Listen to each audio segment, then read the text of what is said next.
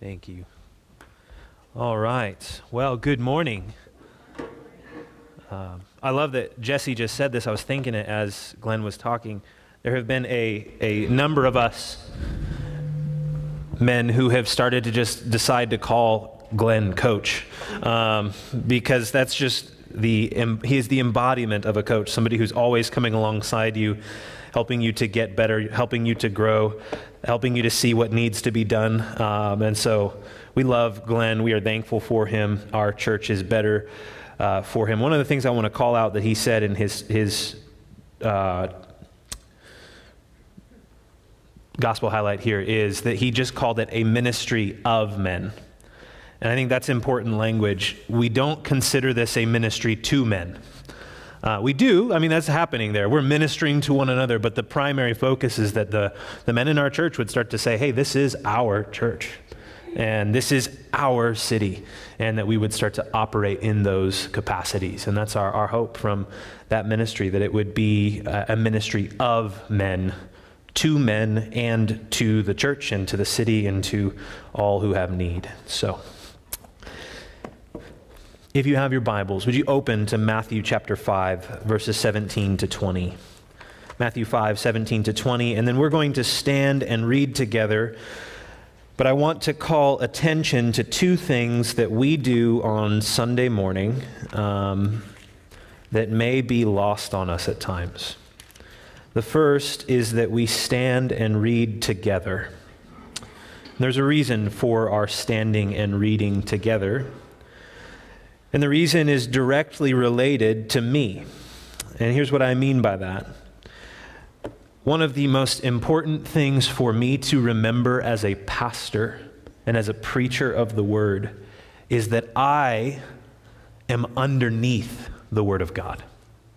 I submit to it.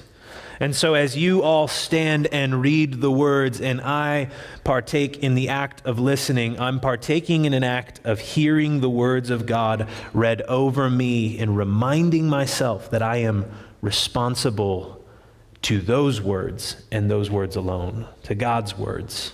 And so as you read the text this morning, there's something happening there. It's a reminder for me that these are God's words that I am called to be responsible to. And then there's a second thing that happens in our services that I want to make sure I understand why we're doing it and what we're doing. After we've read the word, you will hear me say, "This is the word of the Lord." And the response is, that is not simply religious tradition. What it is me reminding us what we have before us is the Word of God. The God of the universe has seen fit to condescend in communication to his people. And we need to remember that this is his word. And then the second thing we say is thanks be to God. And there's a reason we say that. Because we're thankful that God would see fit to not leave us wandering in the dark, but to reveal himself to us through his word and through his Son. And so this morning, as we do those things, those aren't simply religious things we do because that's what you do at church. They have deep meaning and value and purpose. And we try to create a service that has those elements in everything we do, meaning and value and purpose, reminding us of things, communicating things to us. And so this morning, as you are at Matthew 5, 17 to 20, would you please stand and read the word of the Lord this morning? Matthew 5, 17 to 20. 1, 2, 3, read. Do not think that I have come to abolish the law. I have not come to abolish them, but to fulfill them. For truly I say to you, until heaven and earth pass away, not an iota, not a dot will pass from the law until all is accomplished. Therefore, whoever tells one of the least of these commandments, teach others to do the same, will be called in the kingdom of heaven. But whoever does them, teaches them, will be called great in the kingdom of heaven. For I tell you, unless your righteousness exceeds that of the scribes and Pharisees, you will never enter the kingdom of heaven. This is the word of the Lord. Our Father in heaven, you have graciously gifted us with your word. And it is our desire as a people to submit to that word, knowing that it is good for us to do so. We desire to not just be hearers of your word this morning, but to be doers. So help us, Lord, as we come to this text, to rightly understand it and to rightly respond to it. It's in your name we pray. Amen. You may be seated. My son and I read books before bed every night. And there's a series of books that we've grown to love, and it's a book about a town called Rubbish Town. And in Rubbish Town, it's a town filled with various little monsters and creatures and cute little doctors that are made of toast. It doesn't make any sense. But it's just great. It's very lighthearted. It's one of those book series that we enjoy to read simply because it is enjoyable to read. And there's one book in the series called The Impossible Door. In The Impossible Door, our main character, Patrick, he's a little monster. I don't know, it looks like a robot monster, but he's great. We love Patrick. Patrick, he is walking home from the grocery store, and he's got his bag filled with waffles. And he is excited to get inside of his house to cook the waffles and to eat the waffles. It's something he's been looking forward to all day. And he gets to his door, and he can't seem to open the front door, hence the name, The Impossible Door. He can't figure it out. He's pushing, and he's pushing, and he's pushing, and the door just will not budge.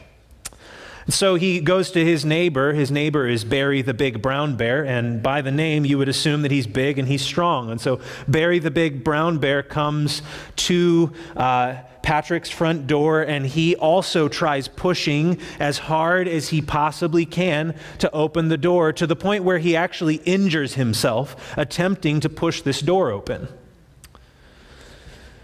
The door just won't budge. And even Barry can't get the door open. His other friend, Artie, who's a pretend magician, tries to open the door with magic. Naturally, that doesn't work.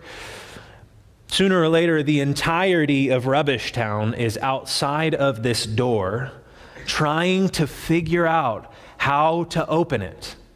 And no one can. Everyone is pushing and pushing and pushing as hard as they can, and the door will not budge. And suddenly, Patrick remembers something. He remembers that he doesn't push his door to open it. He pulls it, and the door opens. You see, Patrick couldn't get inside because he wasn't opening the door the right way. It did not matter how much he tried to push the door open. He wasn't getting inside because he wasn't doing it right. In order to get in, Patrick had to get it right. Friends, I'm here to tell you something this morning. In order to get in, you have to get it right. I want you to turn to your neighbor and say, neighbor. You can do that louder. Neighbor, if you want to get in, you have to get it right. We have arrived at a new section of the Sermon on the Mount this week. It's a new section. It'll open up pretty much the rest of the sermon for us. In this passage, Jesus is introducing the body of his sermon. Now, so far, he's introduced us to the culture of the kingdom and the pathway to life in the kingdom. Those are the first 16 verses, and now he's going to be talking about the implications of the kingdom from verses 17 onwards. The implication of what happens when the kingdom of God gets into you. What does that look like in your external relationships? These verses, in verses 17 to 20, they're going to operate as a thesis statement for the entire sermon. In these 4 verses, Jesus is telling us, this is what I'm trying to say. This is what I'm trying to say. The theme of the Sermon on the Mount is the theme of greater righteousness. In verses 21 through 48 of this chapter, he's going to be talking about an internal righteousness. In verses 1 through 18 of chapter 6, he's going to be talking about the danger of merely external righteousness. Through the rest of chapter 6, he'll talk about the value of greater righteousness. And then he'll finish the sermon in the last chapter, chapter 7, by offering us 2 ways to live. He's contrasting the end of greater righteousness with the end of a lesser version of righteousness. In this passage, Jesus wants to lead us in a right understanding of who he is and a right understanding of righteousness. As I was reading in preparation this last week, I came across this statement. It says, certainly these 4 verses are some of the most disputed and difficult verses in all of the Bible, which is exactly what you want to read when you're preparing a sermon on this passage.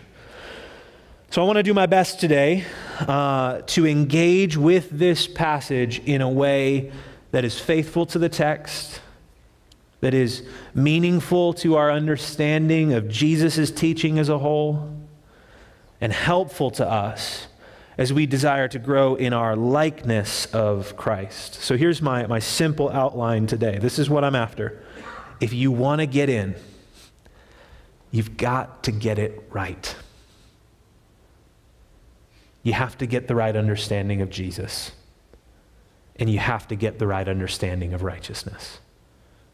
If you want to get in, you've got to get it right. You have to get the right understanding of Jesus. Verse 17 to 18 say this, do not think that I have come to abolish the law or the prophets. I have not come to abolish them, but to fulfill them. For truly I say to you, until heaven and earth pass away, not an iota, not a dot. Just so you know, those are like the smallest punctuation marks in Greek language. Like what he's saying is not even the smallest little marks of my word will pass away until all has been accomplished. At this point in Jesus' life, people have been following him. They're listening to his teaching, and they are carefully noting that his life has closely paralleled the life of a man in the Old Testament by the name of Moses. Moses was the leader of God's people when they were brought out of slavery in Egypt, and they're noticing a parallel between Jesus' life and Moses' life. Someone following him might be asking the question, did you come to do away with the Old Testament, with the law and the prophets? Like, are you telling us that the Old Testament has no value anymore? Is that what you're trying to say to us? Like, are you bringing something entirely different in? In the first century, there was... early second century, there was a man by the name of Marcion, and he starts a false religion because he can't reconcile the God of the Old Testament with the Jesus in the New Testament. So he pretty much gets rid of the Old Testament. He says we don't need it anymore. And then he picks and chooses passages in the New Testament that kind of further his viewpoint. One of the passages he leaves out in the New Testament is this passage right here. Sects of believers in his sects of his followers would actually change this verse to say, I have come to abolish the law and the prophets. Like how people are looking at Jesus and they're asking him, how do we reconcile you and what you're saying with our holy scriptures in the Old Testament? And Jesus is absolute in his response. I did not come to do away with the Old Testament. I did not come to abolish the Old Testament. I've come to fulfill it. I've come to fulfill it. This phrase that he uses, the law or the prophets, it's a shorthand way of referring to all of the Old Testament. And this theme of fulfillment is so prominent in the book of Matthew so far. If you have your Bible, would you just turn a couple pages before to Matthew chapter 1:22? I want you to see this. Matthew 1:22, it says this. It says, all this took place to fulfill what the Lord had spoken by a prophet. Then go to Matthew 2:15. Matthew 2:15 says, and he remained there until the death of Herod. This was to fulfill what the Lord had spoken by the prophet. Out of Egypt I called my son.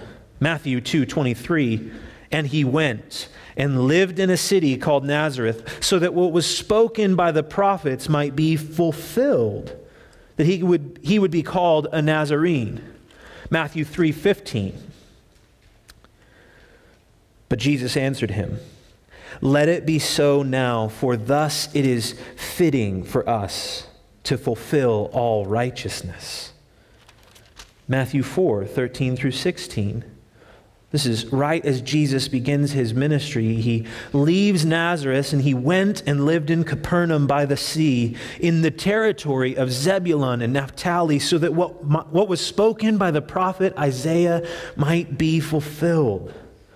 The land of Zebulun and the land of Naphtali, the way of the sea beyond the Jordan, Galilee of the Gentiles, the people dwelling in darkness have seen a great light. This idea of fulfillment is all throughout the book of Matthew. This idea that Jesus has not come to do away with the Old Testament. He's not come to abolish the Old Testament. He has come to fulfill the Old Testament. Jesus is the fulfillment of all that has been written in the Old Testament. That's the way that Jesus reads his Bible. Jesus reads the Old Testament, and this is what he does. In Luke chapter 4, he shows up to the temple, he opens the scroll of Isaiah, he reads it, he says, this has been fulfilled in your midst. He drops the scroll and he walks out of there. He reads the Old Testament with him as the central point, the fulfillment of all of it, which means something for you and I, brother and sister. If we are reading the Old Testament and Jesus isn't the point, we're reading the Old Testament wrongly. Jesus in Luke chapter 24, he goes on the road to Emmaus and he's walking with his disciples, and they're broken. They're heartbroken because Jesus said that he was raised from the dead, but instead he had just died. They preach a truncated gospel. It's an incomplete gospel. They say Jesus came, he was this amazing man, and then he didn't raise from the dead. And Jesus is like, no. Oh, slow of heart, foolish. And then he opens their mind to understand the scriptures, which would have been the Old Testament. And then it says, and he interpreted to them all the things in the law and the prophets and the Psalms concerning himself. He's pointing them to the Old Testament saying, look, this has been the message all along. That I would come, that I would die, that I would rise again, that I would ascend to the right hand of the Father, and that I would return. It's been the message the whole time. God has not changed. In Luke, or 2 Timothy chapter 3, verse 16, there's this phrase that Paul uses. He's talking with Timothy about the work of the pastor. The work of the pastor is to preach the word. And the reason why the pastor is supposed to preach the word is because that all scripture is God-breathed and it's profitable for teaching, for rebuke, for correction, and for training in righteousness. Now, here's something fascinating about that. Timothy didn't have the New Testament. He had the Old Testament. Paul didn't have the New Testament. He had the Old Testament, which means when he says all scripture is God-breathed and is profitable for salvation, what is he talking about? The Old Testament. The Old Testament prophesies Christ It proclaims Christ, and Christ comes as the full fulfillment of all of it. Jesus fulfills the Old Testament, so let's do a little bit of track work here. In Genesis, we have this passage in 3:15 where there is the curse, it is given, but there's a promise given. The promise is that you will have an offspring who will crush the head of the serpent. He will save his people. Jesus is the offspring who will crush the head of the serpent. Jesus is the greater Noah who is blameless and through one righteous man rescues humanity from God's judgment. Jesus is the offspring of Abraham who comes to be a blessing to the nations. Jesus fulfills the Exodus. In the Exodus, God's people were brought out of bondage and slavery to Egypt and led into the wilderness where they're taught how to live as a people under God's wise rule. That event is pointing forward to Jesus, who delivers his people from the bondage of slavery to sin and leads them out, teaching them how to live as God's people under God's wise rule. Jesus fulfills the law. He lives the perfect human life without failure, without sin, perfectly embodying not just the content of God's law, but the intent of God's law. He understands God's law as a pathway to life and a pathway to the love of God and the love of others. And every single thought that comes from his mind is perfect in purity. His motives always match his action. And he operates as a picture of God's will in the life of a person. He came in the likeness of sinful flesh, and in him sin was condemned in the flesh on the cross of Christ, fulfilling the law that sin must be punished. Jesus fulfills the concept of the Old Testament temple. The temple in the Old Testament was built as a place where God's presence dwells. It's the meeting place of heaven and earth, and it was pointing to the day when God would walk with his people again. Jesus is fully God, and he takes on humanity to bring God's presence back to God's people. He's a perfect revelation of God and his presence. And now, instead of going to a physical place to meet with God, we go to a person, Christ, who brings heaven to earth through his presence. Jesus fulfills the idea of the priesthood. The priests were people who mediated sacrifices between God and man, or between man and God. They would offer sacrifices. They would offer repeatedly the same sacrifices, and these same sacrifices, the author of Hebrews says, could never take away sins. Which, here's what this means. In the Old Testament, when they were bringing their goat or their lamb or whatever they had to bring to give as a sacrifice, that was not the sacrifice. It was a picture, a shadow pointing forward to Christ, who once for all, the Lamb of God, who would take away the sin of the world, who was offering himself as a single sacrifice for sins. By a single offering, he has perfected for all time those who are being sanctified. And now he sits at the right hand of the Father, interceding on behalf of his people, which was the job of the priest, to intercede between God and man. And Jesus fulfills the idea of kingdom. The kingdom in the Old Testament, God sets up a kingdom, and it's a people called out to reflect his glory in every area of life. He sets a king over the people who are supposed to lead as God would lead, and those kings constantly fail to uphold the law of God. Constantly, even the best of them fail. Jesus is the faithful king who leads us in the exact way God would lead us, because he is the image of the invisible God who brings about God's true and better kingdom. Now you're like, okay, Austin, that's great. All of that I understand, but I got you with Proverbs. How's that about Jesus? What about Ecclesiastes? How is that about Christ? Well, we're dealing with something in those texts called wisdom literature.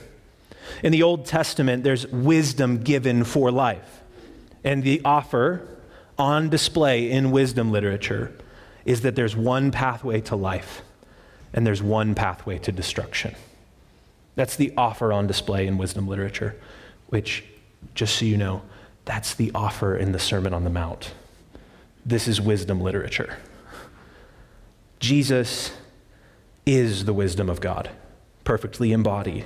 He shows us the way to life, and he warns us of the pathway to destruction. He teaches us how to live in God's world with God's wisdom. And in the cross, he is the wisdom of God perfectly revealed, which is foolishness to the ways of the world. Jesus also fulfills the prophets. In the Old Testament, the prophets would show up on the scene to help God's people see that they have strayed from him. They would call the people of God to repent and believe in God. And Jesus is the greatest of all prophets, calling us to repent of our sins, helping us to see where we have gone astray, aiding us in our belief, and taking on the judgment that we deserve. In every way, he fulfills the prophet's role of calling God's people back to God.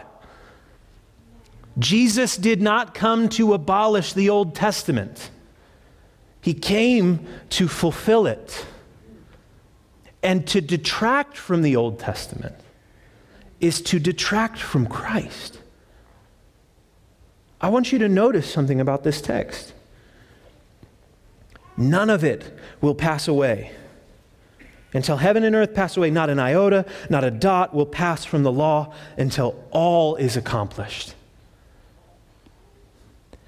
If we remove or we detract from the call of God in the Old Testament, we remove and detract from Christ who fulfills it.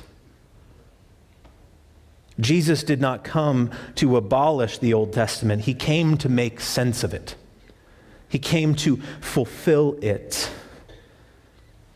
This is why the teaching afterwards is to teach without relaxation one of all of these commands. Why? Because if we relax on some of them, we miss out on some of what Christ has done for us. If we relax on aspects of the law of God, what we're saying is that we didn't need a Savior there. That's just not that big of a deal. We didn't need Christ to fulfill that. We just kind of need to ignore it. And inevitably what we do is we become like Marcion, who has removed the Old Testament from his understanding of the Christian faith. And we become like Patrick, who keeps pushing on a door that actually needs to be pulled. If you want to get in, you have to have a right understanding of Jesus. And if you want to get in, you have to have a right understanding of righteousness. Verse 20, it's this striking verse. And it feels incredibly problematic. Let me read it to us. For I tell you, unless your righteousness exceeds that of the scribes and Pharisees, you will never enter the kingdom of heaven.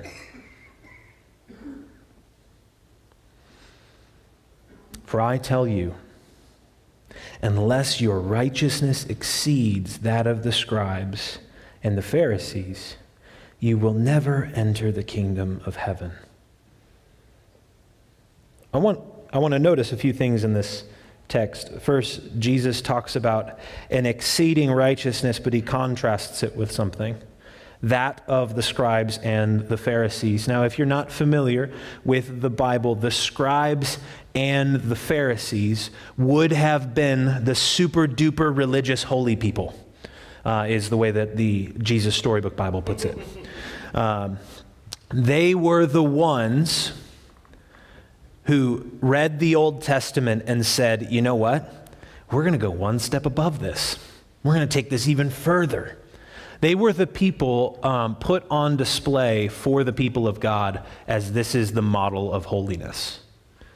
So the people in Jesus' day and age would have said, if you would have asked them, like, what does the righteousness of God look like? They probably would have been like, well, my buddy, Hector,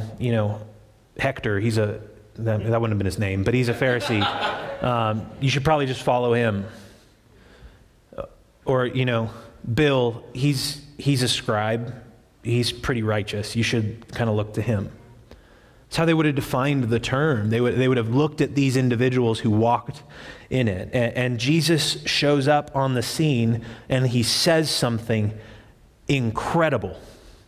Unless your righteousness exceeds their righteousness, you will never enter the kingdom of heaven. Now, Jesus and the scribes and the Pharisees, they didn't get along, but it was not because these scribes and Pharisees were overt sinners. Like, you wouldn't look at their lives and say, yeah, they're kind of a train wreck, they're kind of a mess.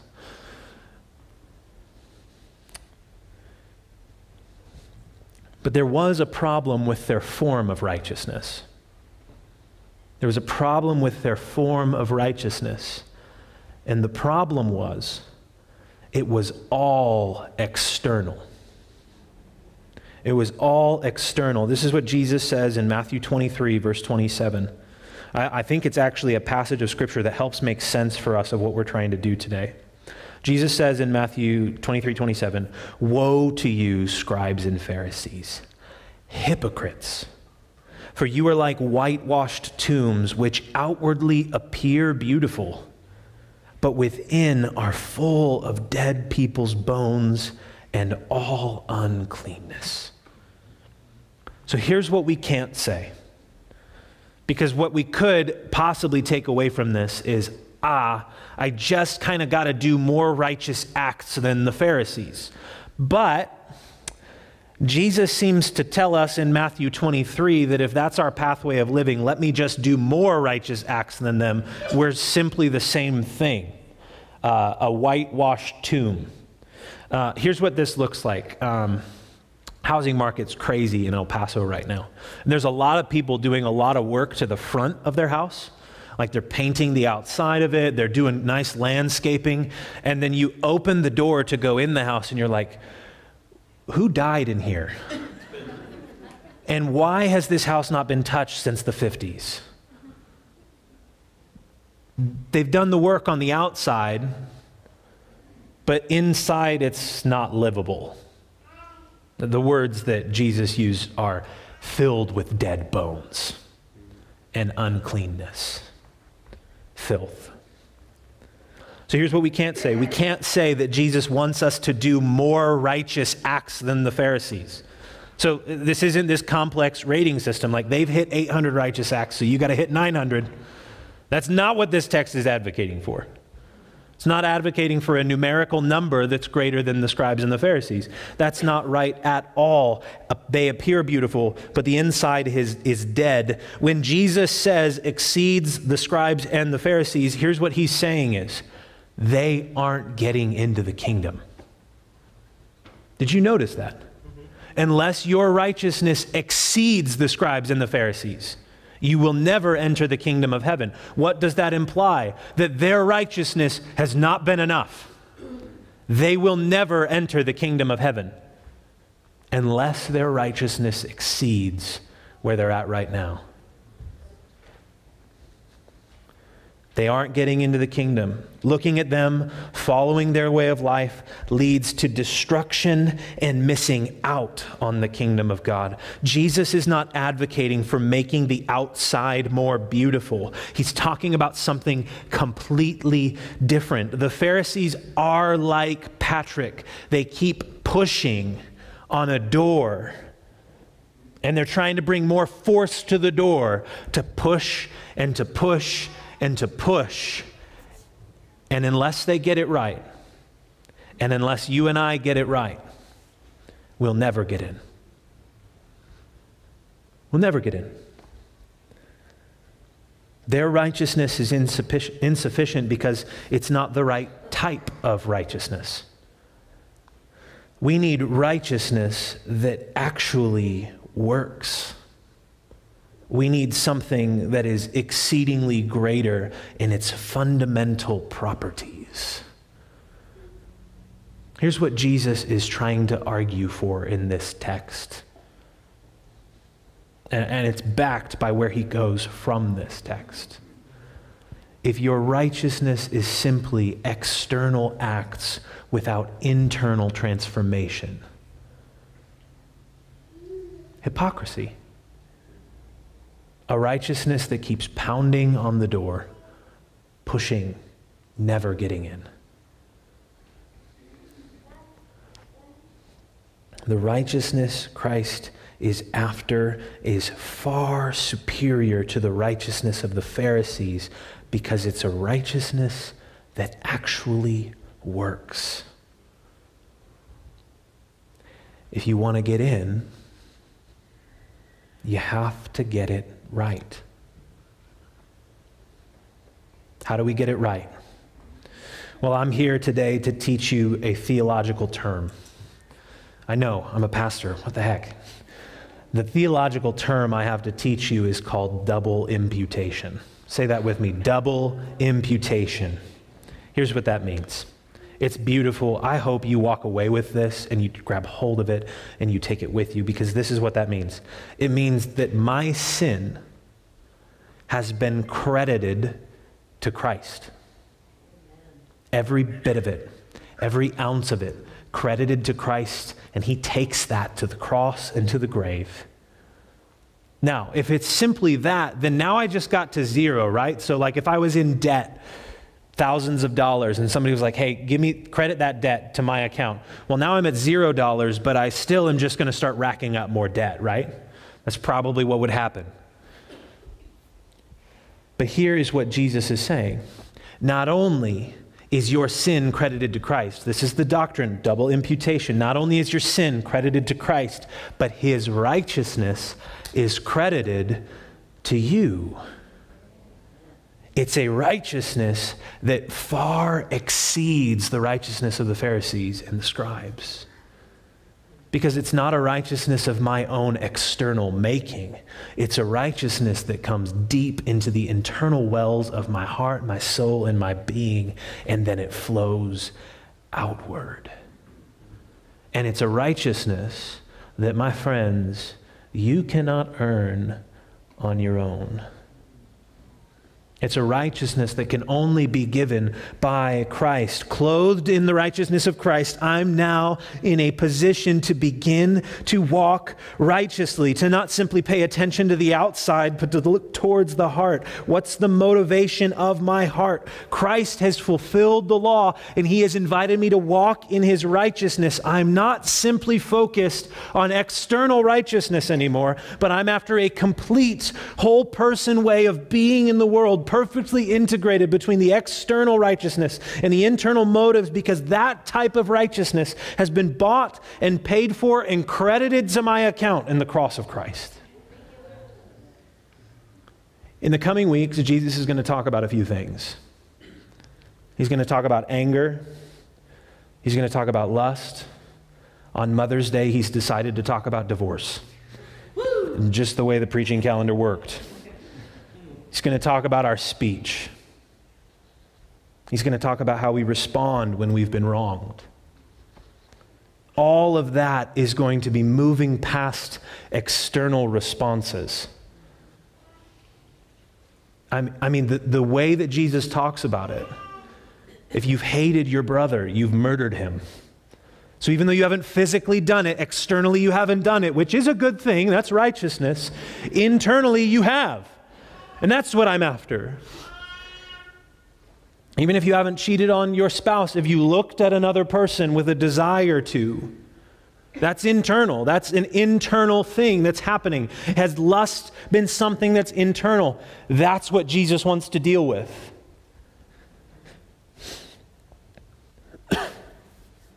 All of that moves past external response, and it dives directly to the heart of the matter. And the only way we can face this is if we have greater righteousness, which has been provided for us in Christ. A righteousness that has been credited to us, that allows us to go into these deep spaces, knowing that transformation is possible because we've been clothed in something wholly different than the external righteousness of the scribes and of the Pharisees. If you want to get in, you have to get it right. Pushing on the door as much as we can will only lead to destruction. But if we remember that Christ has opened the door fully for us, then we have a way forward and a pathway to life. So we come to him. We bring to him our need for greater righteousness, and he delights to fulfill all that we need because he has come to fulfill it all. Let's pray.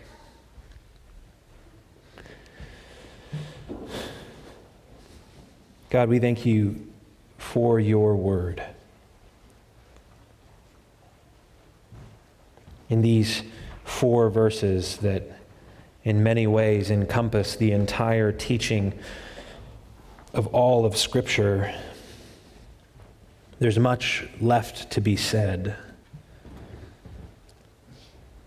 And so we ask that if there are any in here who need to hear something that was not said through my words this morning, that they would look to your word and they would hear. God, we see this concept of the kingdom of heaven, and we see this idea of fulfillment, and we just recognize that you have rescued us from the domain of darkness. You have transferred us to the kingdom of your Son, and we desire to see you, to see what you have done, and to live into the truth of that righteousness. Thank you that you have credited our sin to your account and that you have credited your righteousness to ours. You have gifted us with all that we need. And so, Lord, we look to you, the author, the finisher of our faith, in whom we can take great confidence. It's in your name we pray.